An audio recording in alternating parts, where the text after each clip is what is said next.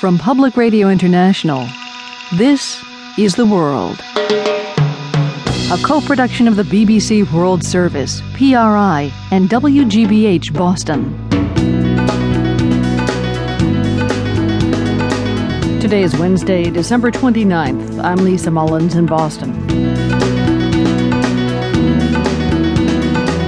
China promises tough measures to curb lavish parties for government officials. Also, watch the news on TV, and the last place you might think about vacationing is Mexico. People are being shown horrific acts happening in different areas of this country.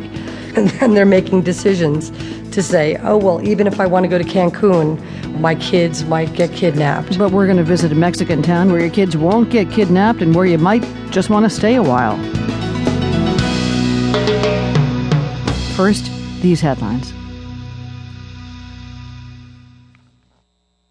BBC News with David Austin. Police in Denmark and Sweden have arrested 5 people suspected of planning to launch what the authorities describe as a terrorist attack in Denmark. Intelligence officials say the target was to have been a newspaper which 5 years ago printed caricatures of the Prophet Muhammad. Here's Mike Wooldridge. The Danish Justice Minister described the plot as terrifying and probably the most serious terror attempt in the country, and the authorities say it underlines a threat directed particularly against institutions and individuals related to the publication of the cartoons in 2005. The Danish Security Service says 3 of the 4 men arrested in Denmark had entered from Sweden during the night. Several of those arrested appeared to be militant Islamists with links to international terror networks, and the police had seized a machine gun with a matching silencer and ammunition. The spokesman for the Muslim Council of Denmark called the revelation of the latest plot extremely worrying, and he said they condemned any act of terrorism regardless of the motives. The Nigerian President Goodluck Jonathan says a delegation of West African presidents will return to Ivory Coast next Monday to continue their attempts to resolve the crisis.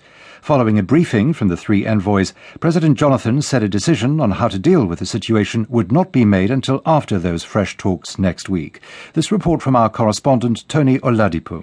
The envoys were in Nigeria to brief the ECOWAS chairman Goodluck Jonathan on their meeting with Ivorian President Laurent Gbagbo.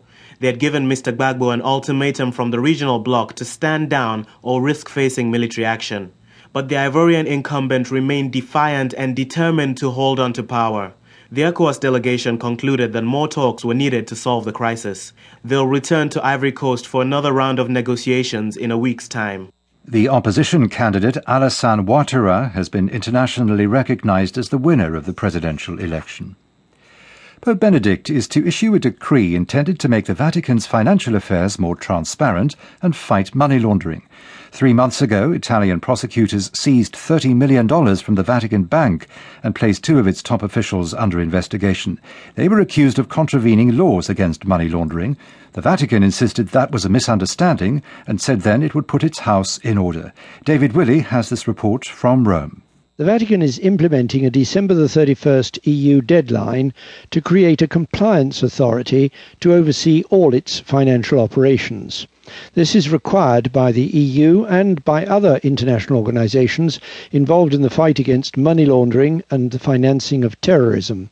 I understand that the new compliance authority will monitor transactions not only of the Vatican Bank, but of all the other Vatican entities which handle money, including the Vatican Museums, Vatican Radio, and the administration of the Vatican City State. David Willey reporting from Rome. World News from the BBC. The Deputy First Minister of Northern Ireland, Martin McGuinness, has described the disruption to its water supplies that's followed the recent extreme cold as a grave crisis. Nearly 40,000 people have been left without supplies since temperatures started to rise, with water draining away through May.